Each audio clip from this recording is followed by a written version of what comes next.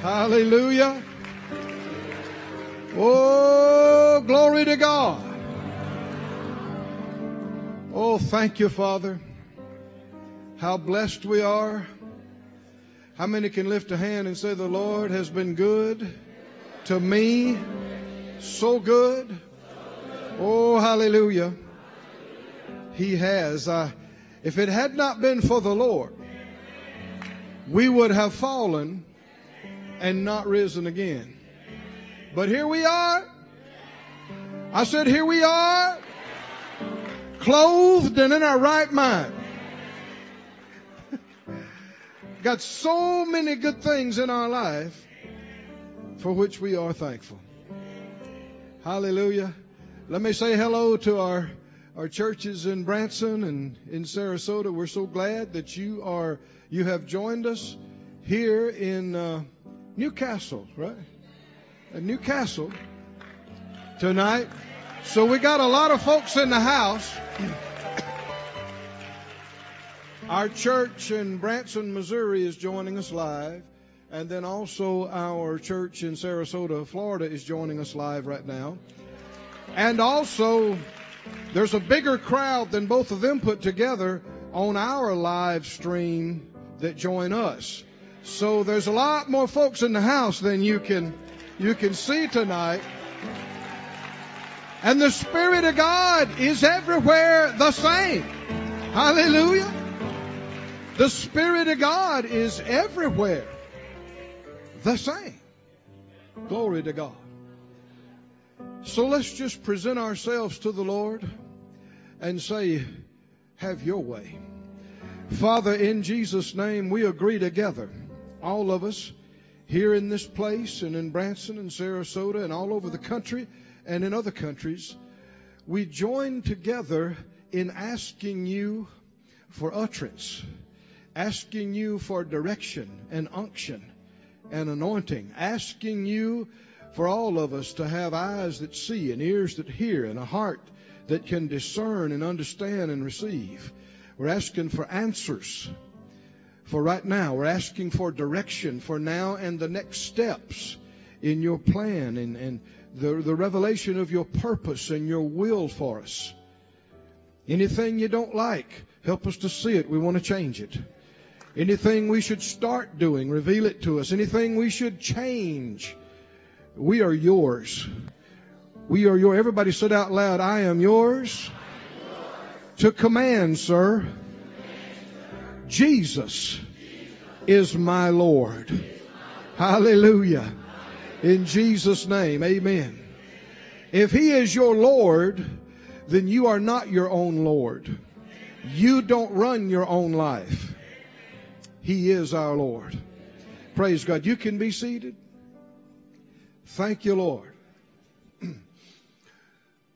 The Lord gave me a song some years ago when Phyllis and my wife and I were trusting Him about some things we needed financially. This was actually back 30 years ago plus when we were in Bible school. And we were living week to week, day to day, believing for our tuition money, believing for our rent, believing for every tank of gas. And we were kind of up against it. We needed some things and we didn't have it and we didn't know where it would come from. But we're learning faith and we're learning how to trust God. And in doing so, I was sitting on our little couch in our little rented apartment in the rough part of town. And I had learned, I was beginning to learn like David, that when you were up against something, he would say to his soul, magnify the Lord. Right? And you remember in one of the roughest times in his life, he encouraged himself in the Lord. You don't need to wait on somebody else to do it, because they may or may not. You wait on somebody else, they may not come. But you can encourage yourself in the Lord. And as I began to do that, He gave me this song I'm going to sing for you right now. And He brought us through. And we got our tuition paid, and we paid our rent, and next thing to the next thing. Hallelujah. And so as we sing this, I want you to sing it with me as soon as you learn the words. And it's not just enough to believe that God is real, God is big, God can do things. You must believe that He loves you enough that He will use His great ability to help you. And that's why faith works by love.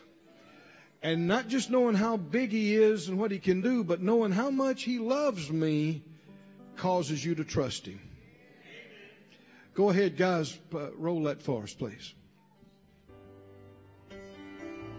Oh, hallelujah.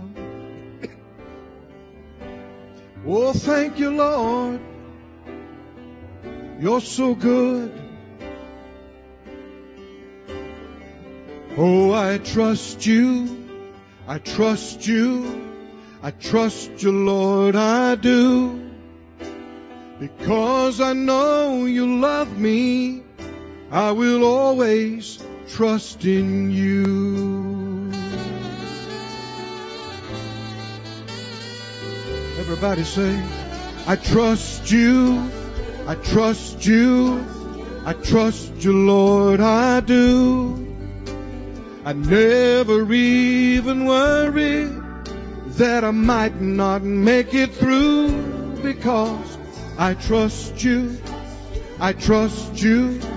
I trust you, Lord, I do.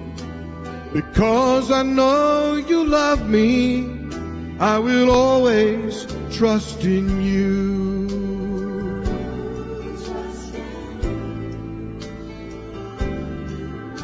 I don't need to understand all about the workings of your plans.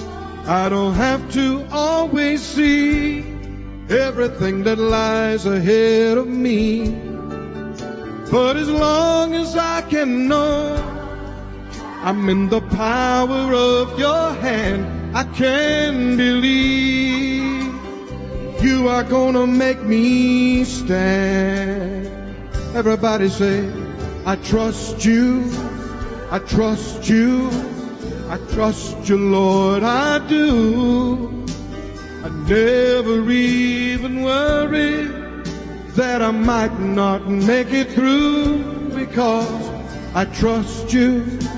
I trust you. I trust you, Lord, I do. Because I know you love me, I will always trust in you. Oh, yes, I do. Don't need to understand about the workings of your plan. I don't have to always see everything that lies ahead of me. But as long as I can know I'm in the power of your hand, I can believe you are gonna make me stand. Everybody say, oh, I trust you. Oh, I don't even worry, 'cause I know I can count on you every day. Every night, you'll make it turn out right. Hallelujah. Sing it out loud. Oh, I trust you. I trust you. I trust you, Lord, I do. Never even worry that I might not make it through. 'Cause I trust you, oh, I trust you. Trust you, Lord, I do. 'Cause I know you love me. Because I know you care for me. Because I know you love me, I will always trust. I will always trust. I will always trust in you. Yes, I do. Oh, hallelujah. Glory to God. Thank you, Lord. Glory to God. Do you trust Him, saints? Oh, we're so thankful. We're so appreciative. Can you say with me, He's brought me through again and again and again. No one ever trusted in Him and was made ashamed. Never has happened. Never will. Because He is faithful. Oh, somebody say, I call Him faithful. I call Him faithful. Faithful. Hallelujah. Praise God. I feel pretty comfortable up here preaching and ministering to you. I feel kind of like being at home. I mean, thank you for receiving us like you have. And I know our folks at home are shouting too. We're all in the house. If you weren't with us last night, we went into some detail about what it means to love God. And I want to pick up there and continue on. But let me say about materials. You heard some things about series of teaching, CDs, DVDs. If you want any of those things, you can go to our website. You can download everything we got. Music, teaching, won't cost you a penny. Get all you want. And yeah. And if you want hard copies, contact the ministry and they'll send them to you. It won't cost you anything. And here at the church we brought some materials with us. And we will sow those to you after the service. Won't cost you anything. But if you would just receive like one per couple or house, they'll go further that way. And if you want something else, you know how to get it. We have a saying around the church, no cost means no excuse. No excuse for not knowing it, not getting it. You can't say I couldn't afford it. So take advantage of the ministries in the church here, in our ministry and other ministries like you heard tonight. Don't wait till something slaps you crossways and then try to figure out what to do. Get built up. Get built up. And the Lord is never taken by surprise about anything. He will have you ready ahead of time. He'll have you prepared. And instead of struggling through a thing, you will soar through a thing. And God will get the glory. God will get the glory. Turn with me to two openings, please, in the Scriptures. Two openings. Romans, the 8th chapter. And then also 1 Corinthians 8. Romans chapter 8 and 1 Corinthians chapter 8.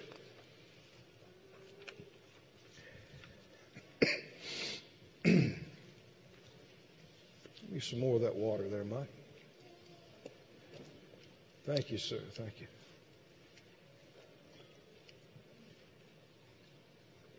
Romans 8, verse 28.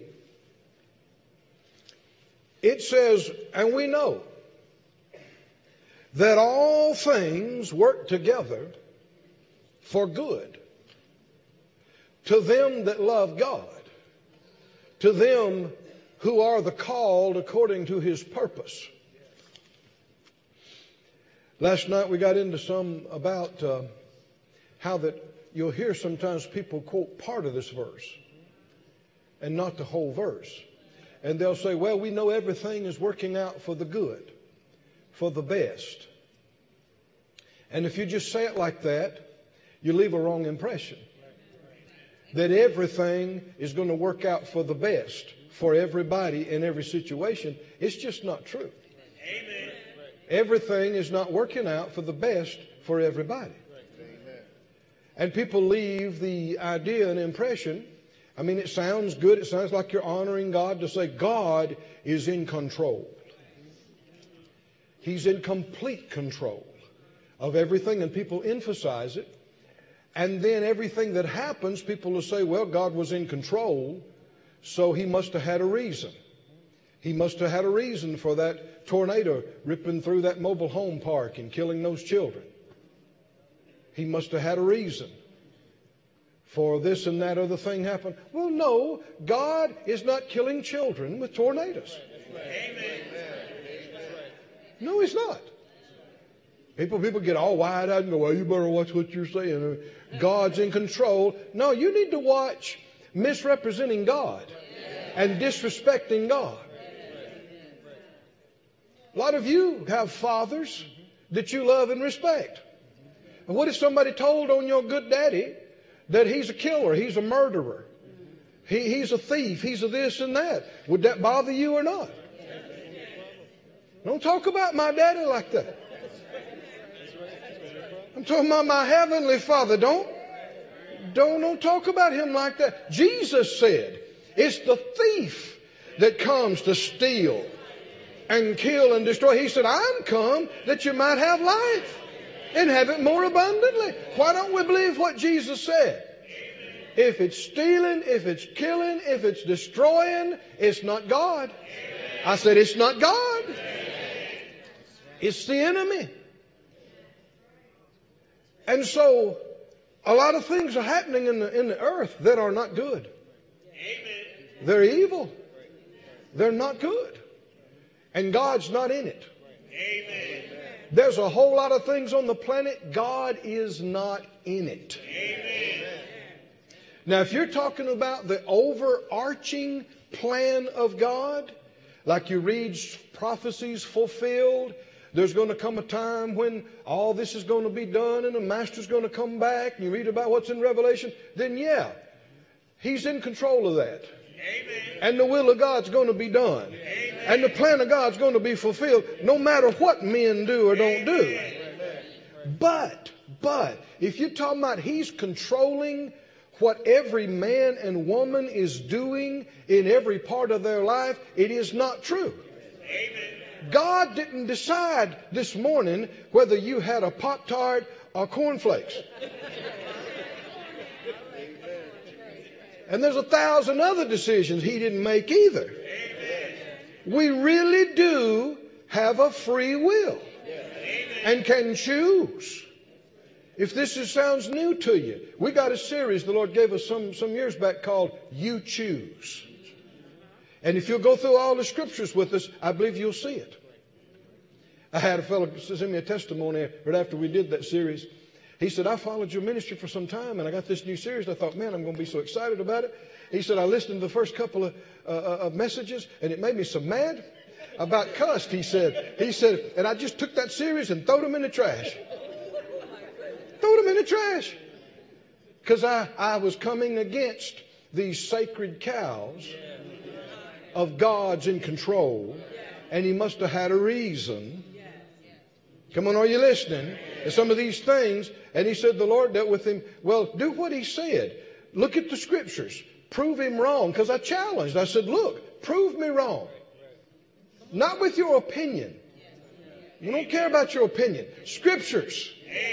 Right? Scriptures. So he did. He dug them out. And he said it took him a while, but he came around. And he said, I've been believing wrong all these years. This is not right. Look at what the Bible says. But there is a group of people that things are going to turn out good for. Not everybody. But who? Come on, help me out. Who? Those that love God. Hallelujah. Am I talking to some of those people in here tonight? I believe so. Go. 1 Corinthians 8. Look at that. 1 Corinthians 8 and 2. If any man think that he knows anything, he knows nothing yet as he ought to know. But if any man love God, the same is known of him, of God. He's contrasting knowledge to love. Knowledge is not love. Knowledge is not faith. Just because you know scriptures doesn't mean you believe them. Amen. And just because you know some things about God, and there are people who've been to school all their life and know a lot of stuff, things about God, and yet they don't know Him, and is evidenced by their lack of love for Him. We could never impress God with our knowledge. God is not going to be moved towards you because you know so much. Amen. The most knowledgeable among us is Ned in the first reader compared to God. Anybody know what I mean by that? I mean, you are beginner. Go with me, please, to John chapter 5, I believe it is. And notice this, John 5, down about verse 39. The biggest problem that Jesus had when He was on the earth was with religious people. That was the biggest issues He had. The people that were supposed to be God's representatives. The doctors of the law and the scribes and the Pharisees. Well, the doctors of the law and the scribes are the educated people. They're people that had been to school. They could read and write. Most people in those days could not read or write. They could read and write, sometimes multiple languages. And they spent their life studying the Scriptures. And yet, these are the people Jesus had trouble with. Amen. In chapter 5,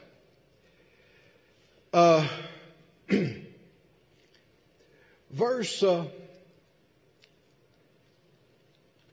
39, he tells these individuals, he said, search the Scriptures. Now, that'd be almost like slapping these guys. Because what do they do every day? Search the Scriptures. Talk the Scriptures.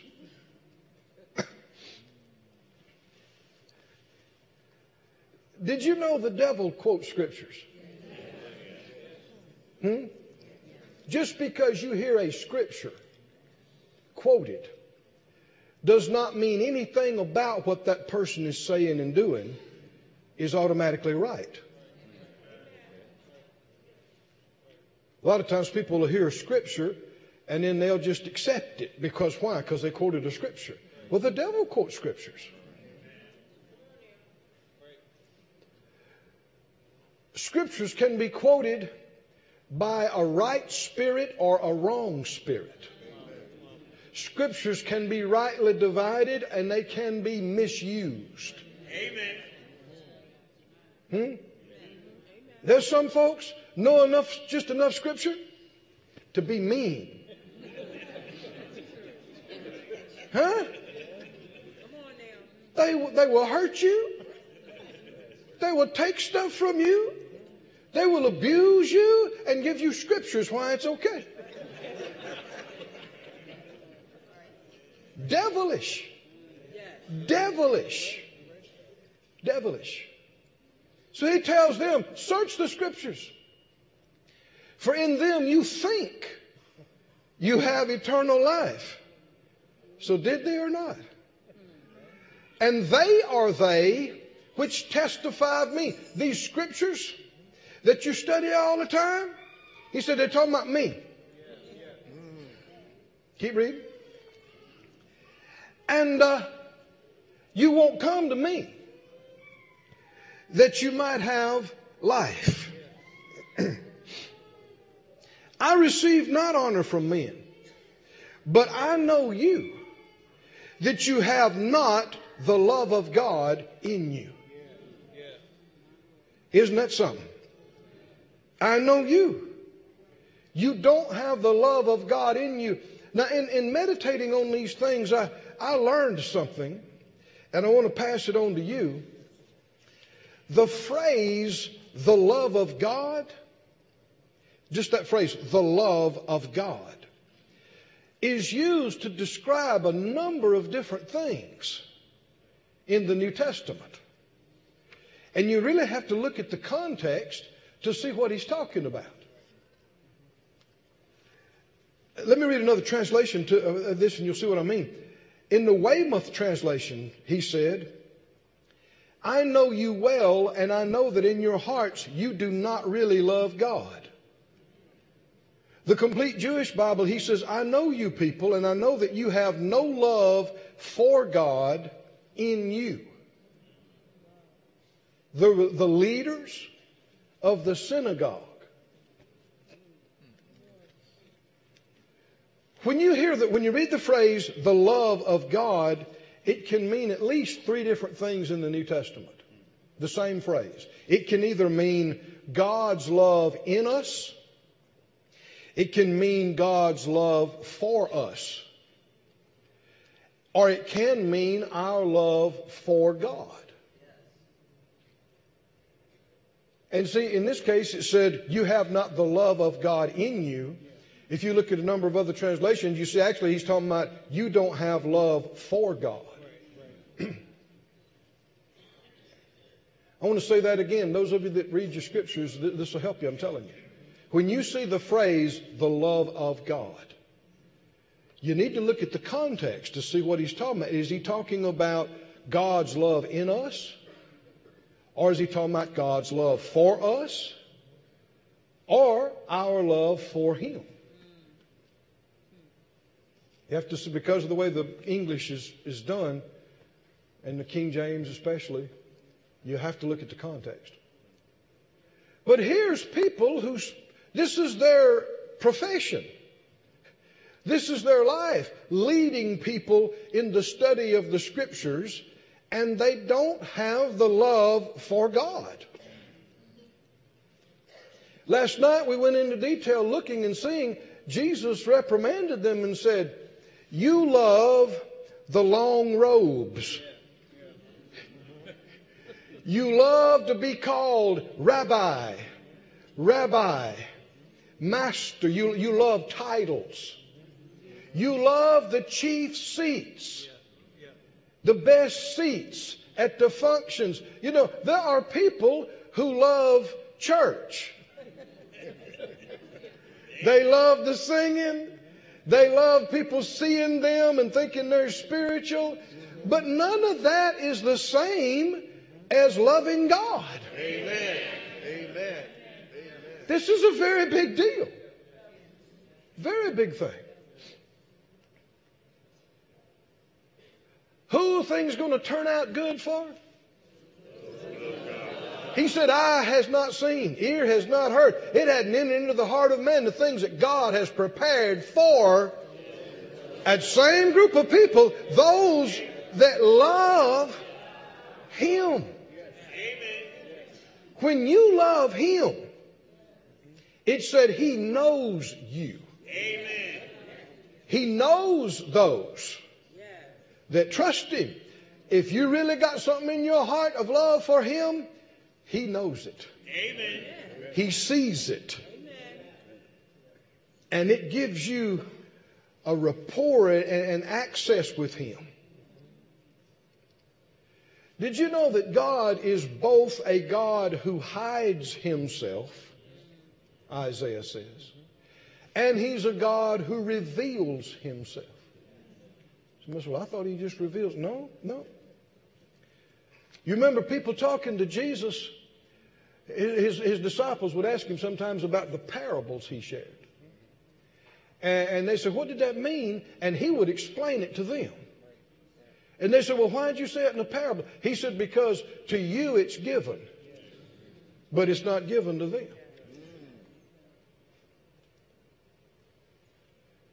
What do you mean? People say, well, as far as I can tell, there's no proof of God. Ever heard people say ignorant things like that? Yeah. Prove to me that God exists. Not my job. That's not my job. That's like an ant defending a tank. God does not need me to prove His existence. My existence is proof of His existence. So is yours. No proof of God? Everything around you is proof of God. The air you breathe, the planet you stand on, the sun that shines on your face. No proof of God is a willing ignorance, is a choice not to believe. Can you take some more of this? Go to Romans, the first chapter, and let's get a little more into this.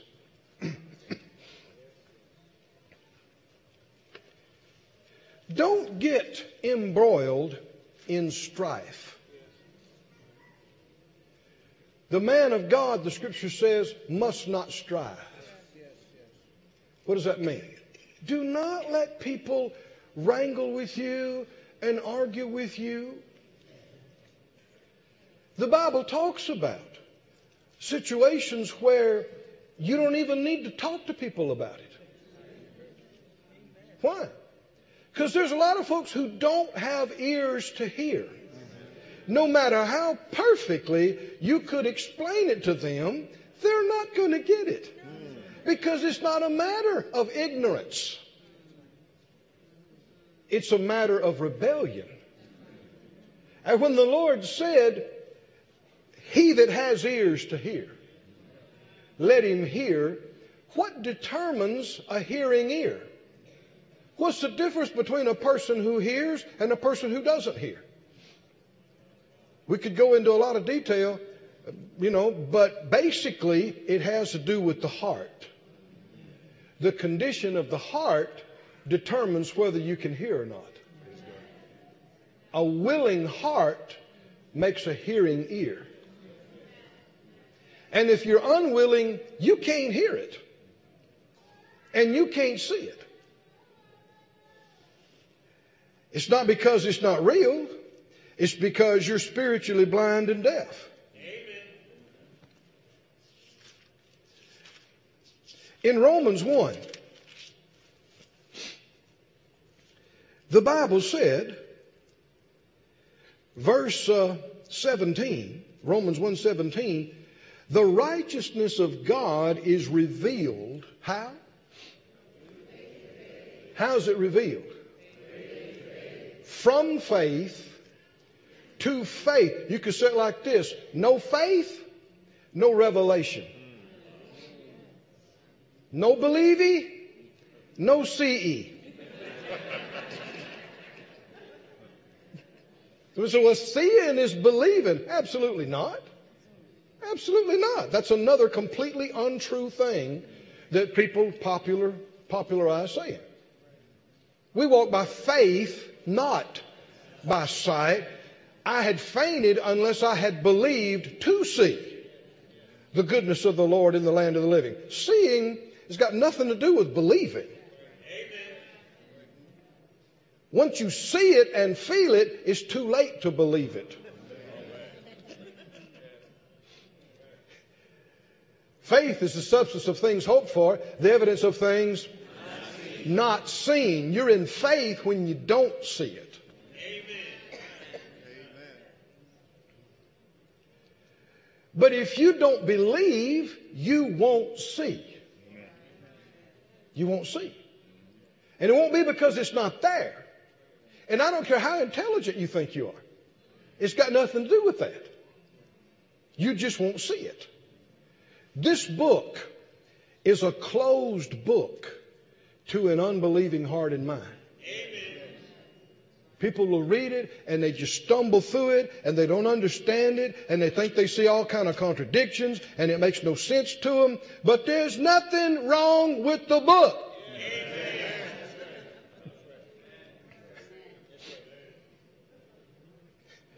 There's something wrong with them. Hardness of heart, dullness of understanding, spiritual blindness. Come on, can you see this? But when you begin to believe, the lights come on. When your heart softens and you begin to humble yourself underneath His mighty hand and power, and you begin to believe before you see, then you will see. Seeing light will begin to come to you. And in His light, you'll get more light. And the more faith you have, the more you see. And then more faith comes. It's revealed how? Come on, look at your scripture. It's revealed from faith to faith. Phyllis and I, we've been on this journey for 35 plus years now. It just keeps getting better. The path keeps getting brighter and brighter. The more we believe, the more we see. The better it gets. We believe even more. We see more. We can do more and have more. And one of these days we're going to step right off into glory. You too? But when people say, I don't see any proof of God, all that does is show how blind you are. Show how hard your heart is. How unbelieving you are. And it's not our job to prove anything to you. God could stick His face in the sky tomorrow morning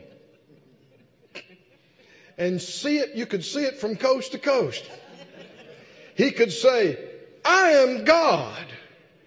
And there wouldn't be a doubting soul on the planet. Somebody said, I wish He would do it. He purposely does not do it. If He revealed Himself any more than He's doing right now, it would take away faith. He purposely is not doing it. He's not revealing Himself to people who don't believe in Him. But He is revealing Himself to people who not only believe Him, but love Him. Amen.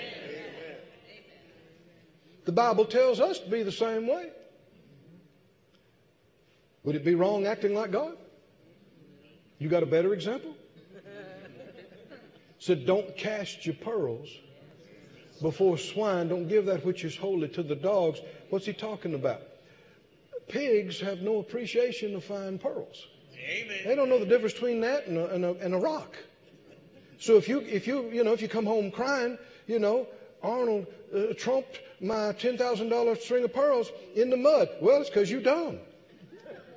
Why did you give them to him? Right? Or your dog. I know maybe you think your dog is saved. But your dog don't know the difference between the Bible and a magazine or a newspaper. Don't give that which is holy. What's it saying? He's not talking about animals. He's talking about don't give precious things to people who don't appreciate them.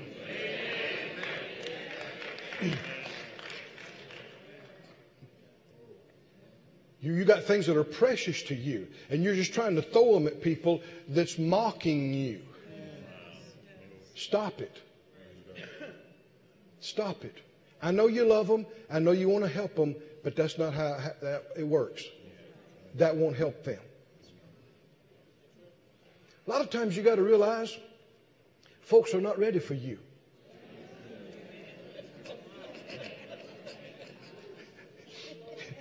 You're not the one for them. And that's especially true with family. With family. A lot of folks, they wouldn't hear it even if they thought it was right, just because it was you. Because it's coming through you. They wouldn't want to admit that you know something that they don't know, or that you were right and they were wrong just because it's you. But you are not the only one God can use. That doesn't mean they can't get what they need. But a lot of times you need to back off. You need to be relaxed. You know, have I got any fishermen in here? Anybody likes to fish? Well, you don't just take your reel and your lure and go, bite it. Bite it, I said, bite it. It's not how it works. It's not how it works. You got to get it out there. Lay it where they can see it. Move it around. Make them want it. Is that right? Make them want it. The Lord said, I'll make you fishers of men. Didn't He say that? I know Phyllis, my wife, used to work in doctor's offices before she went full-time in the ministry with me. And she was on the phone with an insurance guy one time. And they were put on hold because they were waiting on a transaction to happen. And so he began to tell her that he had went on a date with somebody and they were crazy. They went to this church where they talked in tongues. Because he got no idea who he's talking to. And so he went on and on about it. So finally she was quiet, and so he asked her, so, do you go to church? She said, yeah. Well, surely you don't believe in all that. She said, oh, we're some of the ringleaders.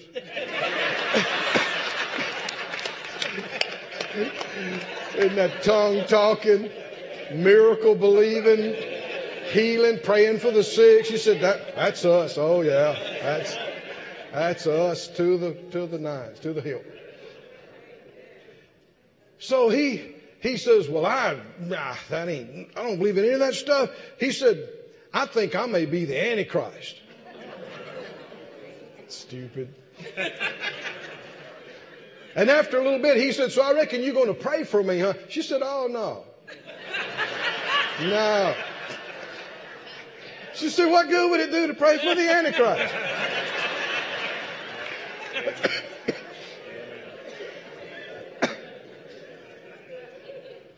Don't try to push precious things off on people who don't want to hear them. Because they can't hear them anyway until their heart changes. And that's up to them. That's not up to you. You can't control. I know you want to, but you can't.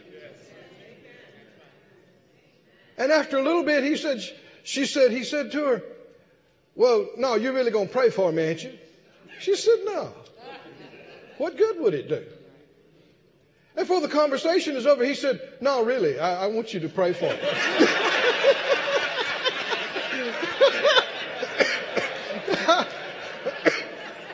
Well, now she can. Can you see? Now she can.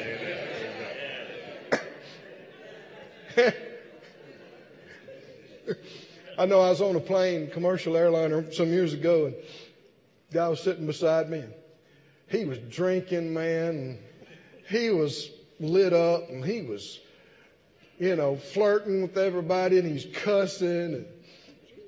And I was going to have a service in a few hours, so and he looked over at me and he said, so what are you doing there? What you got there? And he looked, he said, oh, is that a Bible? I said, yeah. He said, so you're one of them Christians, I guess. I said, yeah. And I just knew in my heart, don't try to witness to him right now. He's not wanting anything. He's being disrespectful. He actually made fun of my clothes. I had some suspenders on, and what are you laughing about? They matched my tie.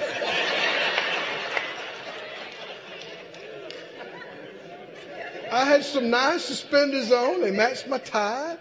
had a pocket square. I was doing all right. And he just made fun of me. Loud. And so a little bit later, he looked over and he said, I reckon you believe all that. I said, yeah.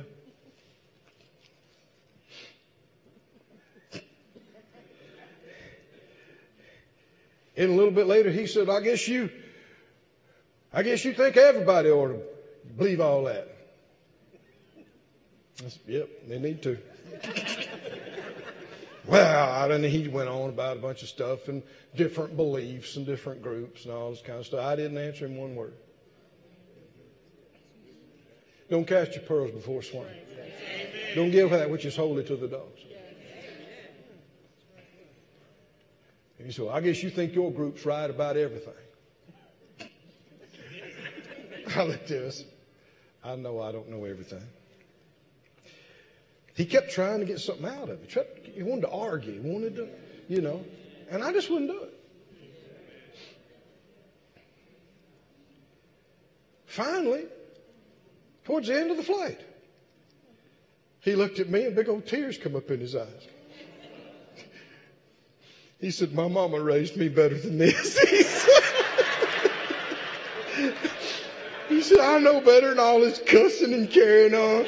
He said, my mama took me to church. He said, but everybody thinks their religion is right. And it's just a bunch of mess. He said, but I know I ain't living right. And I knew I could talk to him now. He was wanting me to debate scriptures and all that kind of stuff. I closed the Bible. I set it aside. I didn't quote one verse to him. I just began to tell him what the Lord had done for me personally in my life. How he had helped me through tough situations and how he had loved me and what he had done for me. Hallelujah. And I witnessed to what God had done for me. Hallelujah. And he wanted me to pray with him before we got out. In Romans 1, are you still there? Romans 1. He said, verse 18, the wrath of God is revealed from heaven against all ungodliness and unrighteousness of men who hold the truth in unrighteousness. Because that which may be known of God is manifest in, or that could be to them, for God has showed it to them. For the invisible things of him from the creation of the world are clearly seen, being understood by the things that are made, even his eternal power and Godhead, so that they are without excuse. The heavens declare the glory of God. The mountains speak of his majesty. The oceans, his vastness. No proof of God? There's nothing but proof of God. Everywhere you look, unless you choose to be ignorant of it. He goes on to say, because that when they knew God. Now that doesn't mean they were born again and knew God. When they recognized God. They glorified him not as God, and they weren't thankful. And they became vain in their imaginations, and their foolish heart was darkened. And professing themselves to be wise, they became fools. I don't care how hard a person may be. If they went with a false religion, or if they decided they pursued intellect, and they decided that everybody that needs religion is just a fool and emotional crutch user. There was a time, might have been when they were a child or a teenager, for at least a moment, they saw God. Whether it was their breath or a thought or creation, there was something. And I don't care where you are, I don't care where you were born or how you grew up. Everybody on the planet, according to this chapter, sees that. And depending on what you do with it, determines what happens next. If you acknowledge, no matter how ignorant you may be or how bad your life may have been, if you acknowledge that little spark of light and go, yeah, there must be a God, more will come. You'll begin to see more. You'll begin to understand more. But if you harden your heart and say, I refuse to accept it, that's it. Darkness for you could be the rest of your life, which is very brief. Aren't you thankful, saints of God? Aren't you thankful that by the grace and mercy of God, there was a point where you said, yes, I will acknowledge God. Yes, I believe in Jesus. Is that right? And what has happened from faith to faith, revelation to revelation, light to light, you not only learned God's real, you learned He loved you. You learned Jesus already paid for all your sins. And you learned He'd heal you too. And you learned He'd pay your bills. Even give you a new car. Put you in a house. But I don't know about all that. Well, you keep on thinking like that, it won't happen for you. But if you'll be open to how good He is and be willing to believe what He said, more light will come and more faith will come and your vision will enlarge and your life will get better.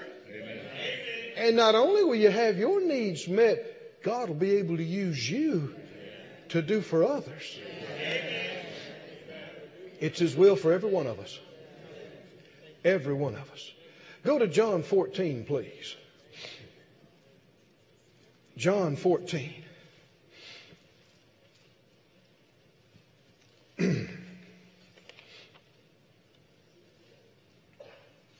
John 14, verse 15. I want us to begin to get into some practical application now. A lot of people say they believe God loves them. And a lot of people would say they love God. And many would think, well, you can't know whether somebody loves God or not. That's in my heart. God knows my heart. He sure does. People say that like that's an awesome thing. God knows my heart. Well, it could be good or bad, what He knows about your heart. It's quiet now. Well, it's true.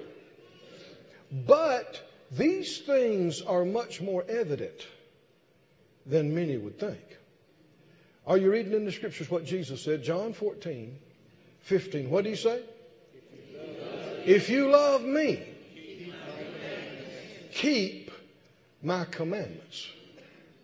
Or we could just say, do what I say. If you love me, do what I say. Keep reading. He continues this. He elaborates. He said, I'll pray the Father. He'll give you another comforter, that He may abide with you forever, even the Spirit of truth, whom the world cannot receive, because it what? You got to see Him before you can receive Him. And how are you going to see Him? When you believe. You're not going to see until you're willing to believe. See, the wrong hearts will say, prove it to me and I'll believe it. That'll never work. Amen. That's not how God has ordained it. You believe and then He'll show you something. Amen. So when people challenge you, prove it to me. Don't even start with them. Amen. Don't even try. Don't.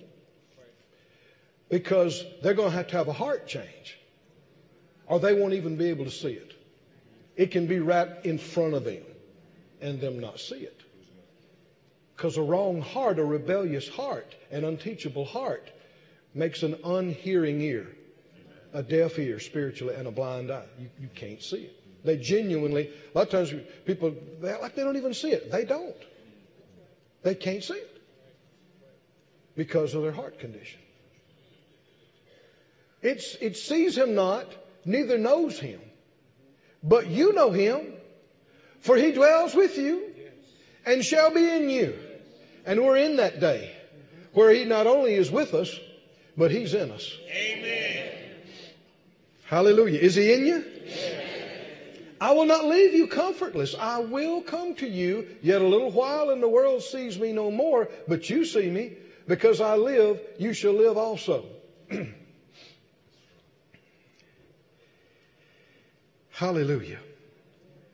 At that day you shall know that I'm in the Father, and you in me, and I in you. And then he says it again.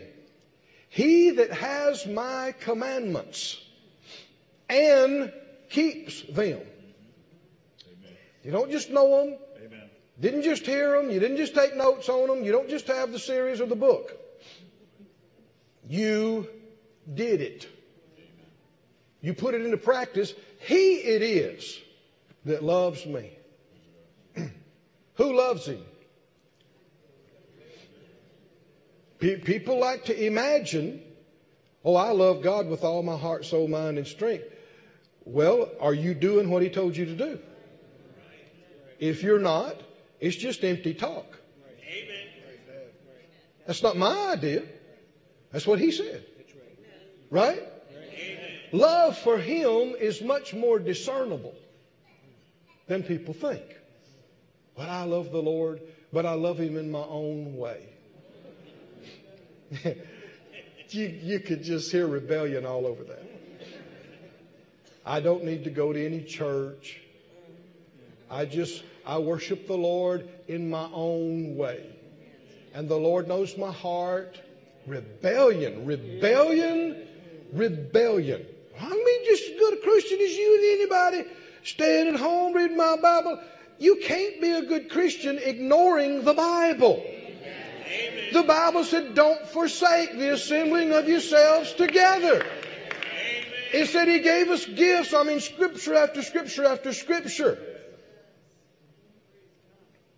It's not right. It's not true. These are people who love something else more than they love God. It can be as simple as loving sleeping late. I know it paints a bad picture, but people love to sleep late more than they love God.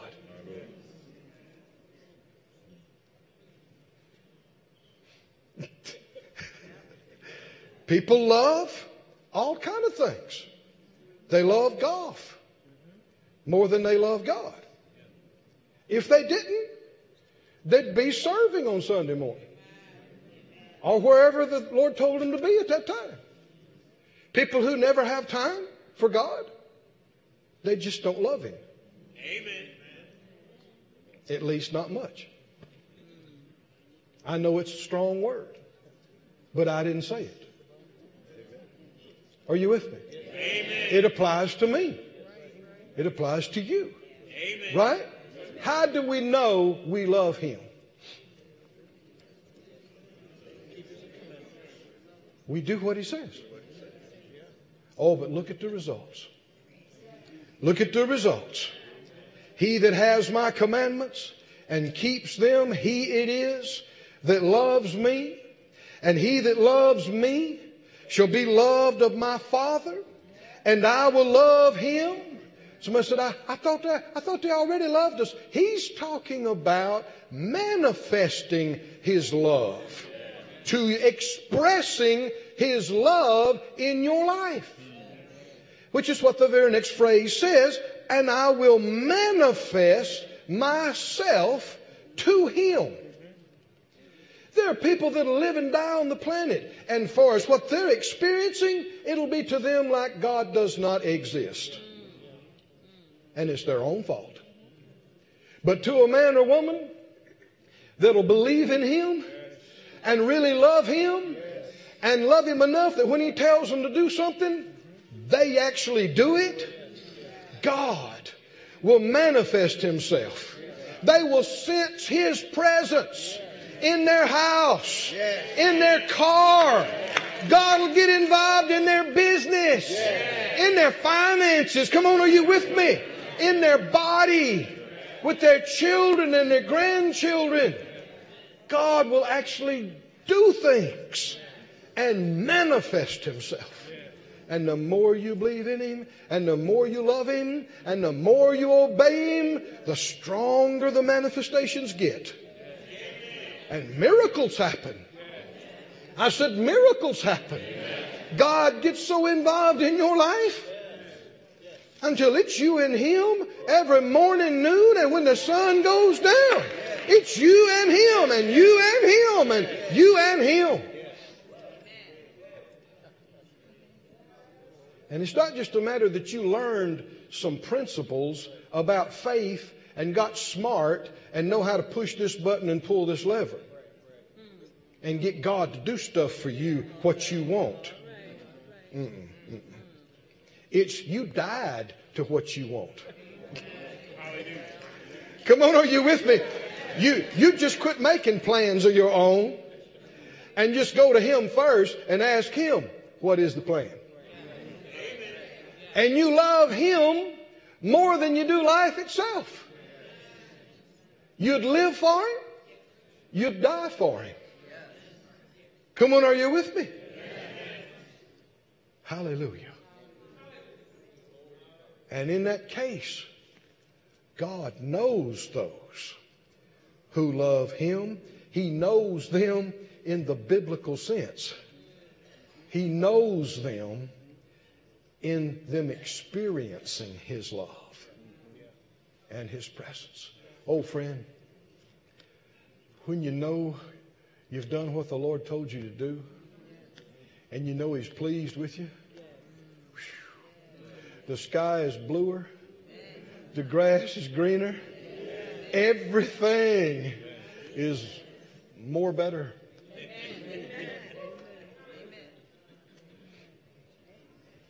Do you believe it, friends? How do you know who loves Him? How do you know?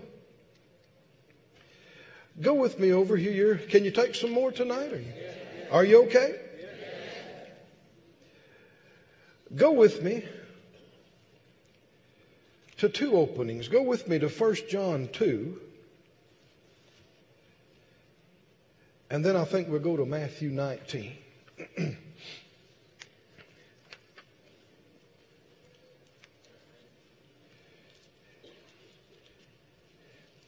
This is not a time to feel bad. It's a time to see the glorious opportunity in front of you. If your life has been dull and boring and unexciting, that's entirely your fault.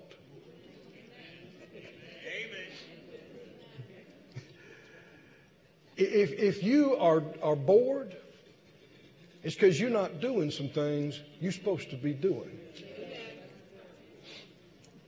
You with me? If we're going to follow the Lord all the way, it'll take everything you got. I said it'll take everything you got, and then you're going to have to believe God on top of that. And it might be rough on your flesh sometimes, but I guarantee you it won't be boring. It'll be exciting. Because you'll be stretching, and you'll be reaching, and you'll be occupied. But if you love other stuff more than you love Him, I don't care how much you love shopping, or golf, or boating, or whatever it is, you can't enjoy anything like it should be enjoyed without the Lord's presence. You can't even enjoy a new car unless the Lord's in the front seat there with you. Amen. I'm telling you, you can't. You can try, but try as you might, you're going to realize. One guy, somebody was asking him, this was several years ago, he was going to get one of these brand new Porsche turbos, very exclusive model. Even back then, it was $120-something thousand, and that was 15 years ago, 20 years ago. And asked him, what was the greatest thing about getting that car? He said, the 3 days before I got it.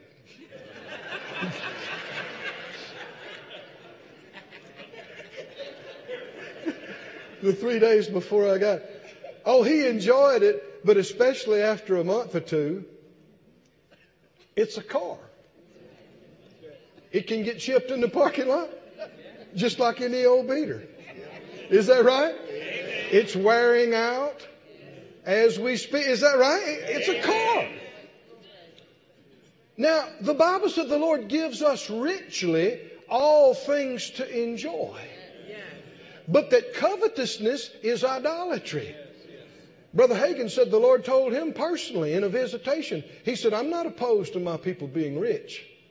I'm opposed to them being covetous. And that is things not being in their place. If you're messing with your car on Sunday morning instead of being in church. Now the Lord's not pleased with you. Come on, can you see that? But if you put Him first, He don't care if you have 5 of them.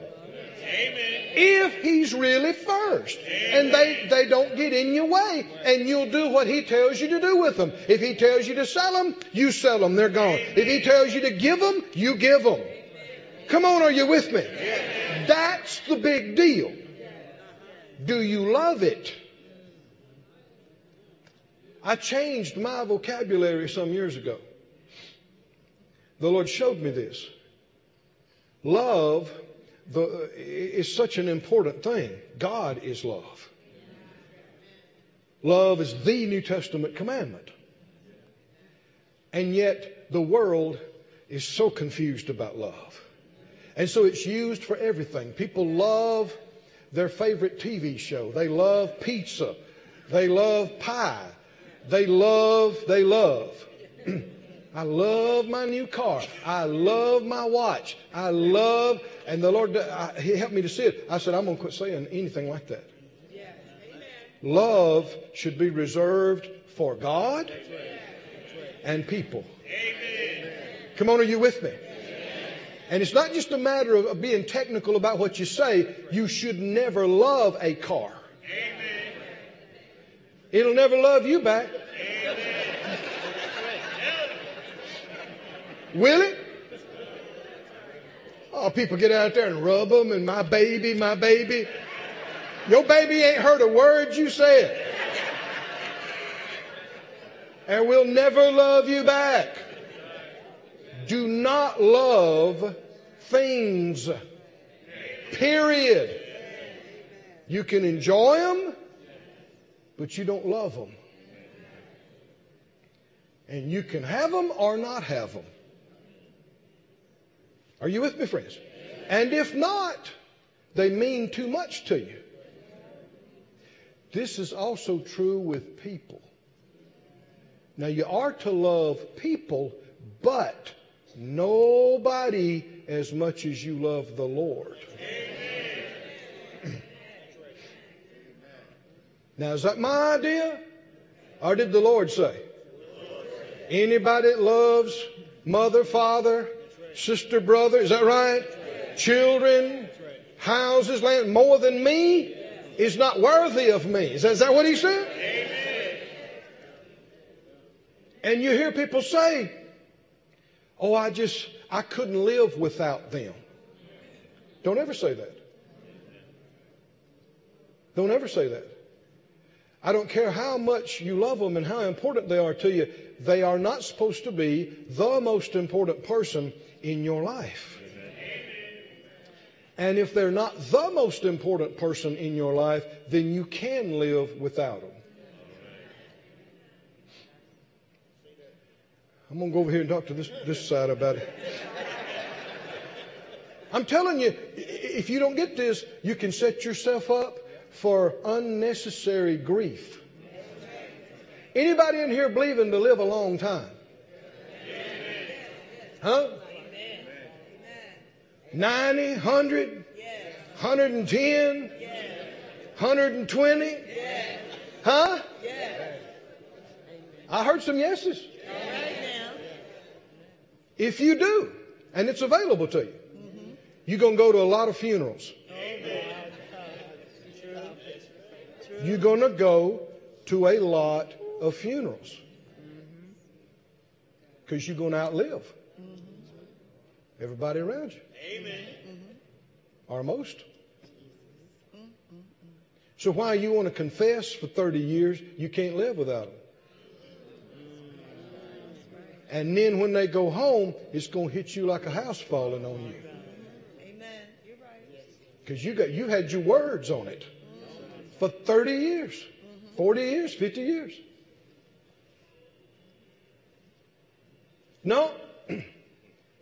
The reason why, you see people, their cat or their dog go. And they're incapacitated with grief 2 years later. That's not all right. That's not all right. You know why? Because that dog had a part of their heart only God should have. It's all right to enjoy your dog.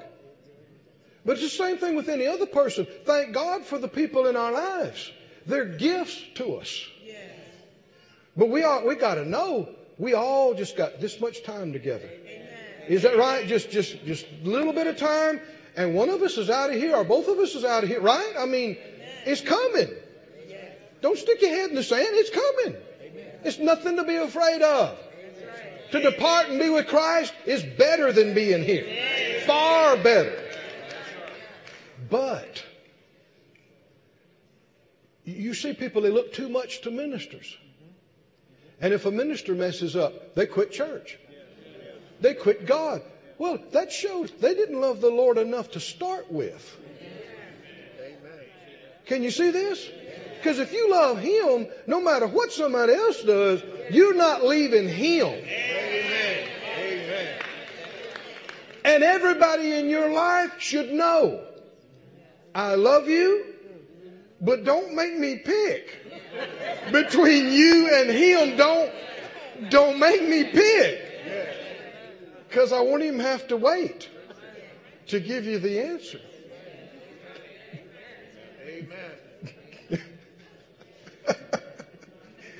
Amen. 1 John 2, did you get there? 1 John 2:15. Before we read that, I want you to say this out loud in connection with what we just got through talking about. I want you to say it out loud. God is number one. In my heart. In my life. And I can do all things. And deal with anything. And overcome anything. By Christ Jesus. Hallelujah. Could you make it without Him? I'm talking about without people. Could you make it without that person that's so big in your life? Yeah, you can. Yeah, you'll feel it. You'll miss them. You might shed some tears, but you're not going to collapse. You're not going to crumble, and you're not going to be incapacitated 3 years later. Come on, are you listening? Besides that, if you're a believer and they're a believer, you're going to see them in about 10 minutes, God time. Is that right? God time's going to be about 10 minutes. Can you make it 10 minutes? Finish your life? And when you see them, because they're experiencing time the way God does, I don't care if it was 50 years that you've been on the earth since they left, you'll see them, they'll go, you're already here. You're already here. And then they're going to show you some things. Hallelujah. But our love for Him gives us the stability. It anchors our soul. And that's what Romans 8's talking about. Not height, not depth, not any principality or power. Nothing can separate me from the love of God. And God is love. Nothing can overcome Him. That means I can make it through anything. If I got enough of my heart in Him, and enough of my love in Him, enough of my faith in Him, if you put it in the wrong thing, you're going to experience an identity crisis. You're going to experience a collapse sooner or later. So let's get it right now. 1 John 2:15. What does it say? Love not the world, neither the things that are in the world. If any man love the world, see, here's that phrase again, the love of God. What does it mean in this instance? It means love for Him. Can you see that? If any man if you love the world, it's taking the place of your love for the Father. And it's ignorant because the next verse, read the next verse. All that is in the world, the lust of the flesh, the lust of the eyes, the pride of life, is not of the Father. It's of the world. If you love something the Father despises, how's that going to affect your fellowship with Him? He don't even want to see it and be around it, and you want to look at it every day and be immersed in it. 17, the world passes away and the lust thereof, but he that doeth the will of God, because that's the same one that loves Him. He that does the will of God abides forever. Why should I love a car? Why should you love a house? You can enjoy it, but don't love it. Don't give it a place in your heart. Amen. That you love. I've seen people, I don't mean just once or twice. I'm probably thinking of a dozen different cases in the last 30, 40 years. People who missed God because they wouldn't leave a place. They wouldn't leave their house, their stuff, their schedule they had developed. They loved their life more than they loved God, and they wouldn't obey Him.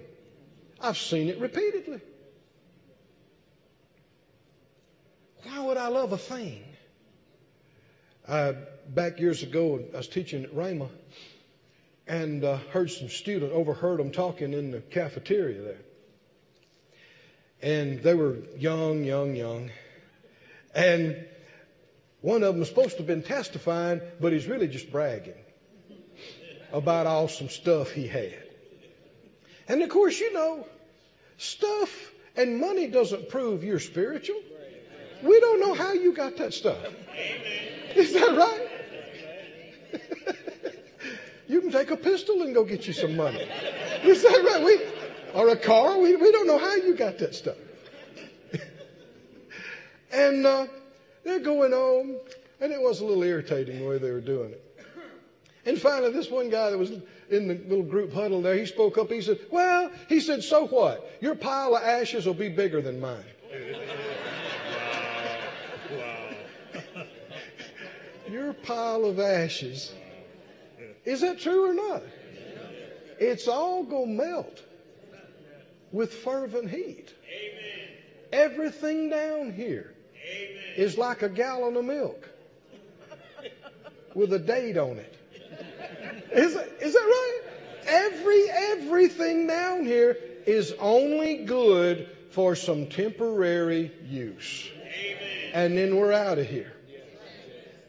It is a fool thing to love things. Come on, somebody said out loud, I don't love money.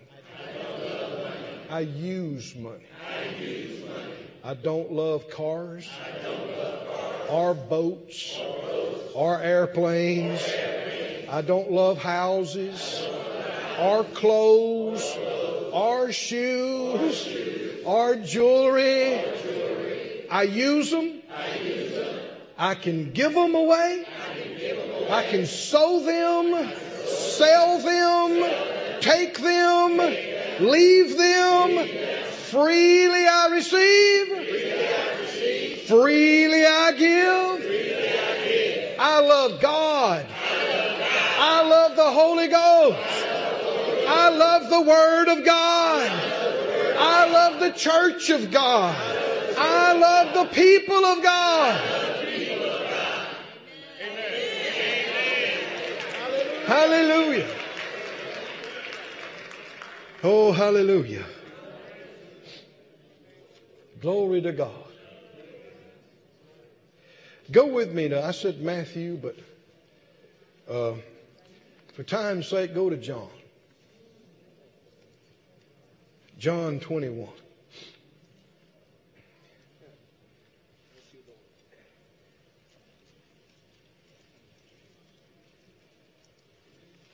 It's not such a mystery to identify real Christians or real ministers, real people of God, without exception.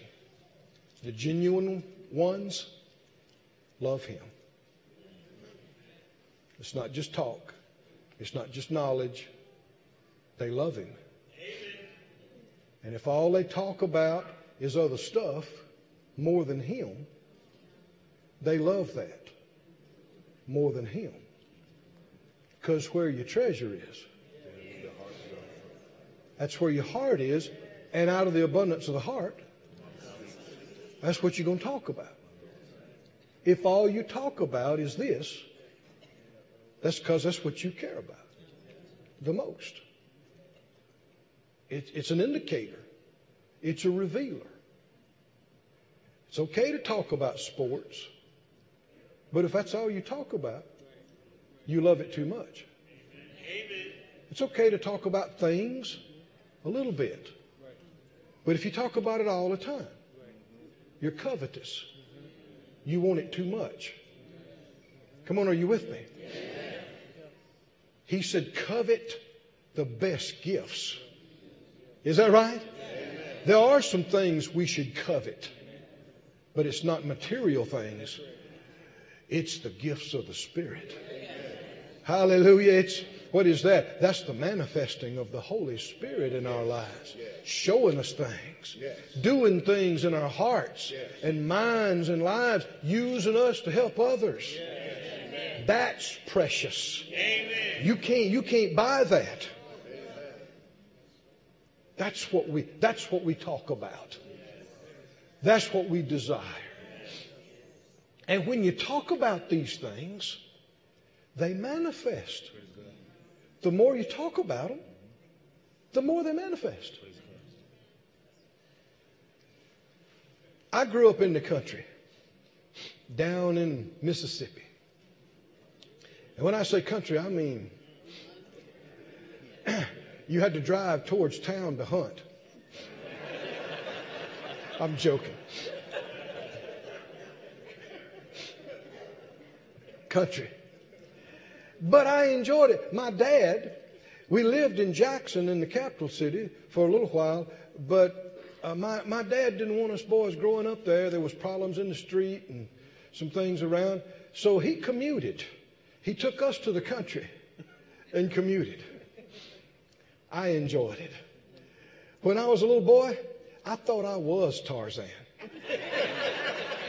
I had the yell down. I could do it. And we literally swung from the trees. We would swim in places you should have never gone in. Snakes, alligators. We'd just splash around to scare them away. Then jump in. But we also camp out. Of course, we're really out in the woods. And there are wild animals out there. And we'd have fun, and we'd run and play, and we'd fish and whatever. And usually didn't catch much, so we had to have us some beans or something. And so we were sitting around the campfire, and invariably, somebody's got to tell a scary story. And then somebody's got to top that one. And we had been running around all day. No fear. Should have even had some better sense. But talk about no fear. We did stuff you should not have done. Like I told you.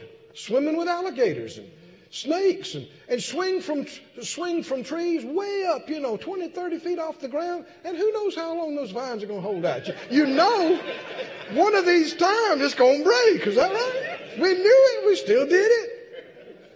And survived to talk about it. No fear. Somebody say no fear. No fear. But we're sitting around the campfire telling these scary stories.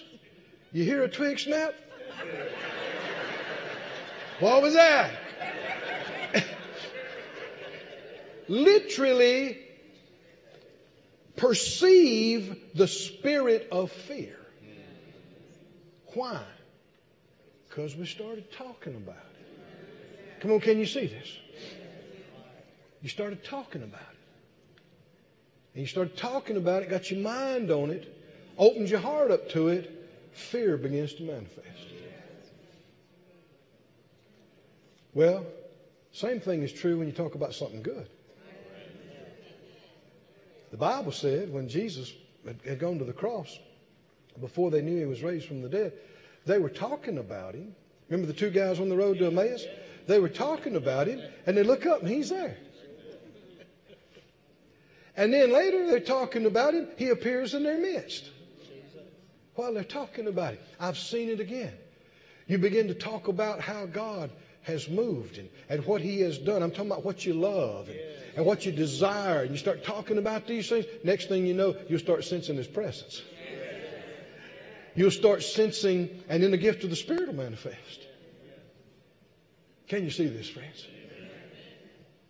The more we love him, the more we'll talk what he wants us to talk, think what he wants us to think, do what he wants us to do. And he said, you love me and you do what I say, I will manifest myself. Didn't he say it? I'll manifest myself. Hallelujah. John 21, are you there? This is what has happened in this instance. Jesus has just raised from the dead. His disciples were at a loss to know what was coming next and what to do. So one of them said, I'm going fishing.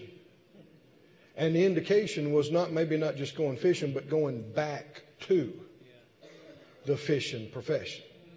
Well, what are they going to do? That's what they were doing before he showed up. And now he's gone. But as they were doing it, they saw somebody on the shore. And he called to them and said, how's it going? Have you caught anything?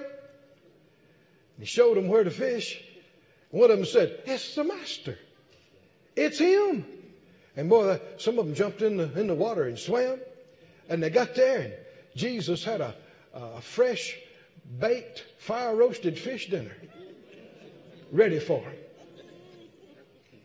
You know, he told them after he'd raised from the dead. He said, you got anything to eat around here? You remember that? He said, you got anything to eat around here? They said, I got some fish, got some honeycomb. He said, give me some. And he ate it because they weren't believing he was real. You just got a revelation. You can eat later. Past this life. Somebody got happy right there. You past this life, you can eat food. Well, have you ever heard about the marriage supper of the Lamb? Who ever heard of a supper and nothing to eat? You talking about putting on a plate, putting on a table. We're going to see something.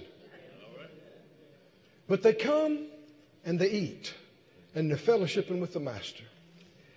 And after they had dined, verse 15, John 21:15, Jesus tells Peter, I want to talk to you.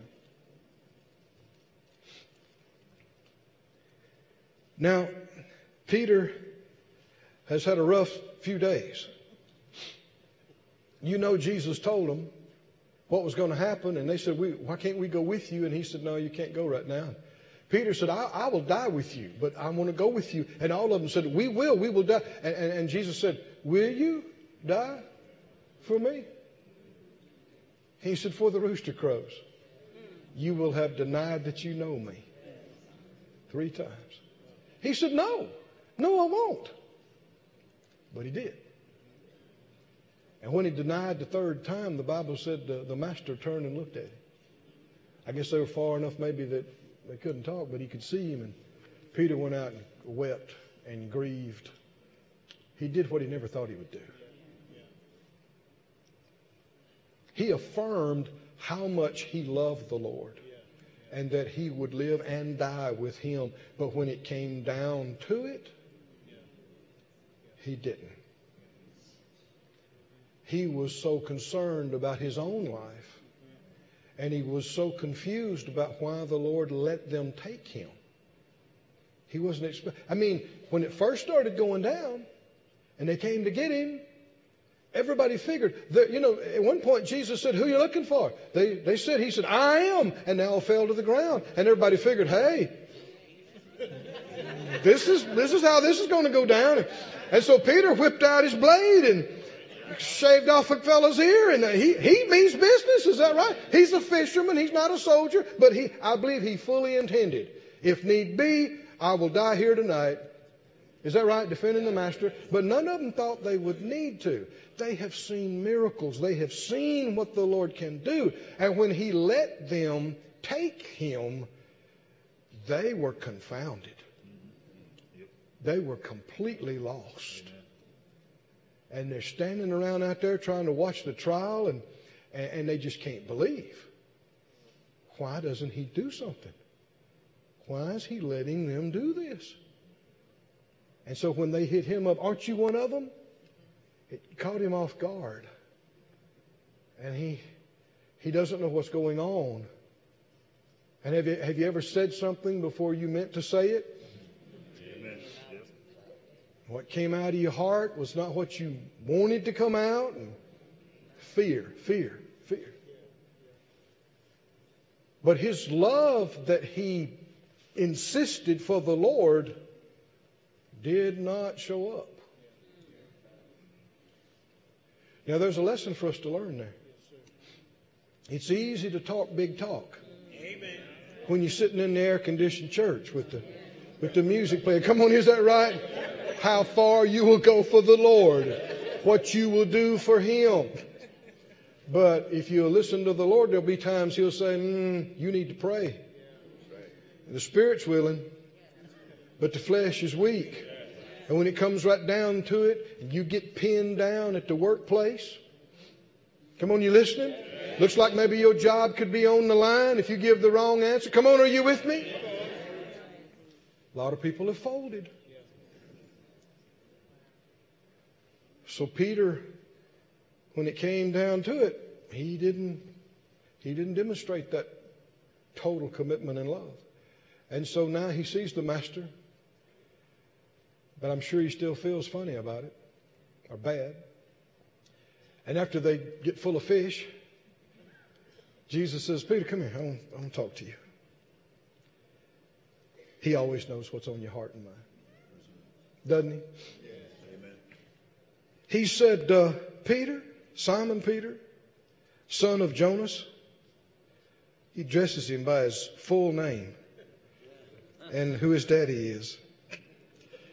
I don't know about you, but when my mom used to call all three names,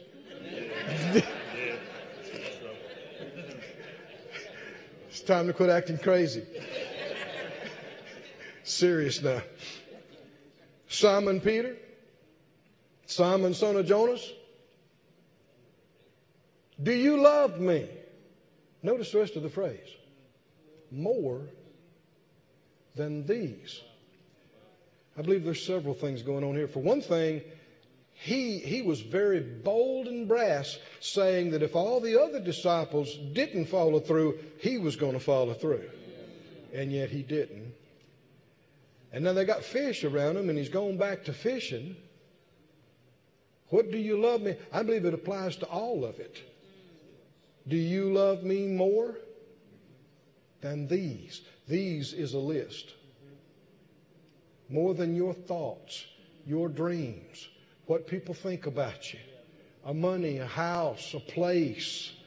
Come on, can you hear the Spirit of God? Do you love me? Calling your name. All three names. Do you love me? It's easy to say yeah. But it can just be empty words. Do you love me more than these? Will you leave that job if I tell you to? Will you relocate to another part of the world if I tell you to? Will you help whoever I tell you to help? Will you sell that collection? Will you get out of it? Will you quit doing that thing? That hobby? Doesn't mean the Lord don't want you to have any fun, but He doesn't want anything to be even remotely close to the first place in your heart. Come on, are you with me? Remember, He rebuked the saints in the book of Revelation. He said, you've left your first love. Back when we first got started, you loved me. You loved me with all your heart. How many can remember when you got born again? Come on, help me out. Can you remember when you got born again? Was it Jesus in the morning, Jesus at noon, and Jesus when the sun goes down? Was it Jesus is everything? He's everything. But as the years go by, you can get busy with your life, and without even realizing it, some things have such a place in your heart that you wouldn't give them up, even if He tells you to. Anybody remember the rich young ruler? He heard Jesus teaching and preaching. He got so excited, he ran to Him. He said, good master, what can I do get this eternal life you're talking about? Sounds like he's ready. I bet he's thinking, I'm ready to go all the way. Tell me. He began to tell him what the Word already said. He said, I've done that. I've done that from my youth. So he's a good man. He's a good man. Moral man, good man. He said, what do I lack yet? He knew he lacked something. He said, go liquidate. Liquidate. Take care of the poor. Come follow me. You'll have treasure in heaven. And what happened? What happened? He came face to face with what he loved, with what his heart treasured. He's not asking him to take a vow of poverty. He didn't tell everybody that came to him to do that. Zacchaeus said, I'll give half. And he said, salvation's come to this man's house today. He didn't say, no, you got to give it all. People have made things up that Jesus said. He's not even. How many think you sow like that? What's going to happen? Harvest. And what's He offering him? A place on His team. Travel with Him. Be in meetings with Him. Come on, are you with me? Amen. What an opportunity He's given him. Paul talked about an individual. He said, he's left me. He forsook me because he loved this present world. He was traveling with Paul. He's hearing these revelations before they were ever in the Bible. He's seeing miracles. And at one point he said, forget all this. I'm going to Vegas.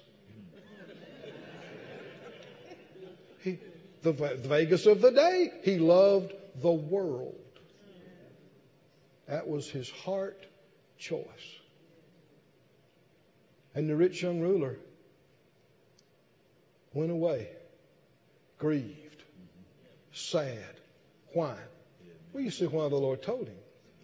He's not against you having anything. He put His finger on what that man loved more than he did God. And if you're going to go for very far with God, the same thing will happen to you and me. It's happened to Phyllis and I several times already in these past 30 years. You get comfortable, you get some things that you were working for years, and the Lord say, leave that. Walk away from that, do this. You're going, whoa, that's like starting over again from scratch. And you come face to face with it. I know when we'd been in, you got time for another story? Yeah. We'd been in Tulsa for 20 years. And It'd taken us 15 years to believe for our house. And it'd taken us 5 years to believe for our little hangar and our aviation. We traveled, and I knew that was the way to go when you could do it. And the Lord dealt with us to leave everything and go to Branson, Missouri. Now, Branson, Missouri is a tiny place. 10,000 total population. And the airport that was there was 3,500 feet and had a cliff on both ends with boulders this big. Not a good place to travel. And you couldn't have your own hangar. And Phyllis had wanted for 15 years, she wanted a certain kind of a kitchen. We had it on the vision list. The year before, somebody walked up after 10 years and handed her an envelope full of money and said, I don't know why, but the Lord said, you're believing for something. And it was exactly enough to completely redo that kitchen.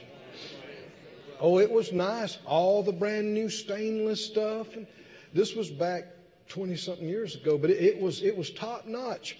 And a year later, the Lord says, go. Leave. We've built a rapport. We've built some things. Well, you come face to face with what you love. One morning I was shaving, getting ready to go. I'm thinking about it. Is the Lord really dealing with us to leave everything? And the Lord asked me a question. He said, Keith, I don't mean to hurt a voice, but inside me, he said, do you believe I can do better for you than this? I said, yes, I do. Yes, I do. Yes, sir. That's it. No more deliberating. I put my hangar up for sale. It sold immediately. We put this up for sale. It went. We put our house up for sale. Went to a tiny little rent house that the water didn't even work right in. And lived there for a couple of years. And the Lord told me 2 weeks after we got there, He said, I'm going to give you the best of Branson. That's the town. He did it. He did it. We're not in that little rent house anymore. We got a house overlooking the lake. I can sit on my screen porch and look over the lake. That didn't have a decent airport. They built us an airport. They built us an airport with private money. Unheard of. Unheard of. Private money. Airplane? I got a real airplane now. I'm talking about a full gospel airplane. Our church building. We didn't have a place. Now we got 75 acres on the main strip. Right in the middle of everything. They got shows on the strip. We got as good a sign as any. Don't we? Good a sign. We got a sign. Looks like a mini something from Times Square. God gave us the best of Branson.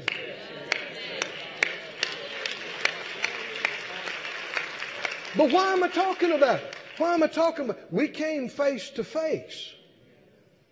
What do you love more? You love what you've built?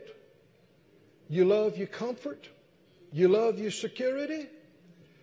How can you tell if you love God? Come on, help me out, saints. How can you tell? If you love God, you will do what He tells you to do. That's also the key to miracles. Whatever He says to you, do it, and miracles happen. Why would the Lord even be talking to us about this tonight? Because He has amazing things planned for everybody in here. If you'll love Him enough to turn loose and step out.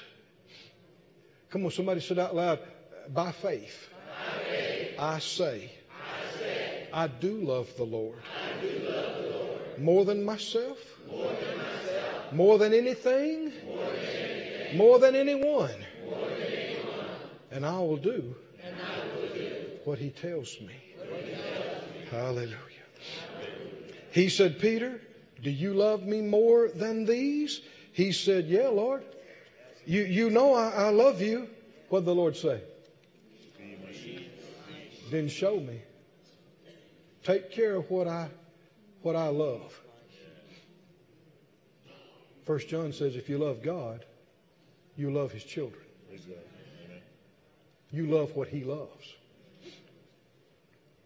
He said, you love me, Peter? He said, yeah, I do. He said, feed my lambs. He said to him again the second time, Simon, son of Jonas, do you love me? Would it be necessary for the Lord to ask us, do we love Him? Yeah. He said, yeah, Lord, you know I love you. He said, feed my sheep. If you do, you'll do this for me. He said to him the third time. That's how many times he denied Him too, you know. Third time. Simon, son of Jonas, do you love me? Peter was grieved because he said to him the third time, do you love me? He said, Lord, you know everything. You know I love you. He wasn't so brass. He wasn't so braggadocious as he was the time before. Right? About what he would do adamantly. He said, Lord, you know, if I don't, help me out here. But I think I do. And the Lord's telling him how to know that He does. Feed my sheep.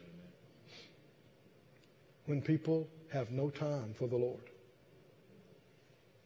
their job, their family, the activities of their kids, their recreation takes up all their time, the truth is there's little love for the Lord there. It's just a fact. If you love Him, you'll be where He wants you to be. Amen. You'll do what He wants you to do. Amen. You'll be faithful. Amen. And when you do, you become a part of that group our text referred to. Everything works out for the good for those that love Him. And He knows those that love Him, and He manifests Himself to those that love Him. Somebody say, by faith. By faith. I do. Stand on your feet. Hallelujah. Glory be to God. Glory be to God. Just stand on your feet. Close your eyes. Musicians and singers, would y'all come back up, please? Help us out. I want us to sing again. Oh, how I love Jesus. Thank you, Lord. Thank you, Lord. Can you give me a G again, brother? Hallelujah. Don't just sing it like we're dismissing. Focus on Him. Tell Him in a renewed way. Oh, I love you, Jesus. I love you, Jesus. Oh, I love you, Jesus. Oh, I love you, Jesus. Because you first loved me. Everybody play. Everybody sing. Oh, I love you, Jesus. Tell Him I love you, Jesus. Oh, I love you, Jesus. Oh, I love you, Jesus.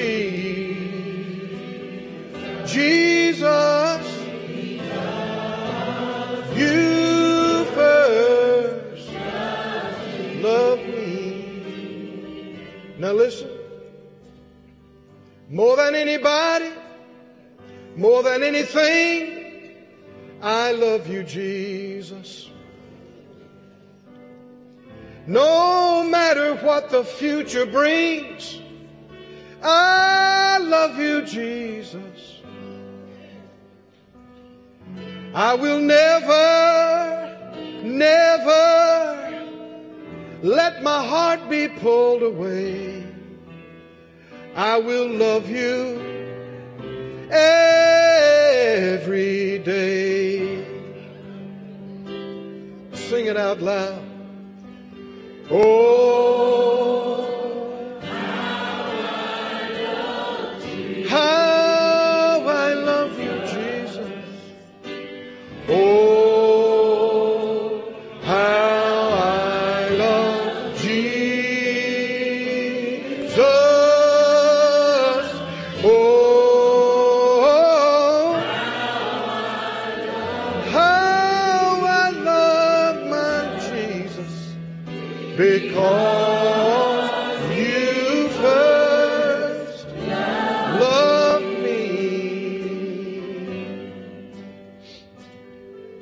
The pull of this world and the lust thereof is not my desire. The glitter and the glory of this world, it's all passing away. I've made my choice, and in this I will forever rejoice. Jesus, you're my everything, every day and every night. Everybody say, oh, how I love Jesus. Jesus, oh, how I love Jesus. Oh, how I love Jesus. Jesus, because you first loved me. You loved me when I was your enemy. And you loved me when I didn't care about you. But now that I know my heart is all yours, and I will never, never leave you again. Is that your heart, saints? Say it out loud. Oh, how I love Jesus with all my heart. Oh, how I love my Jesus. Oh, how I love Jesus. Oh, because you first loved me. Do you mean it with all your heart, saints? Come on, close your eyes. Focus on Him. Focus on Him. This life will soon be over. And who you going to meet? Who you going to see? Who you going to be with? Age after age. Throughout eternity. Nobody has ever loved you like He loves you. Hallelujah. Sing it another time. Oh,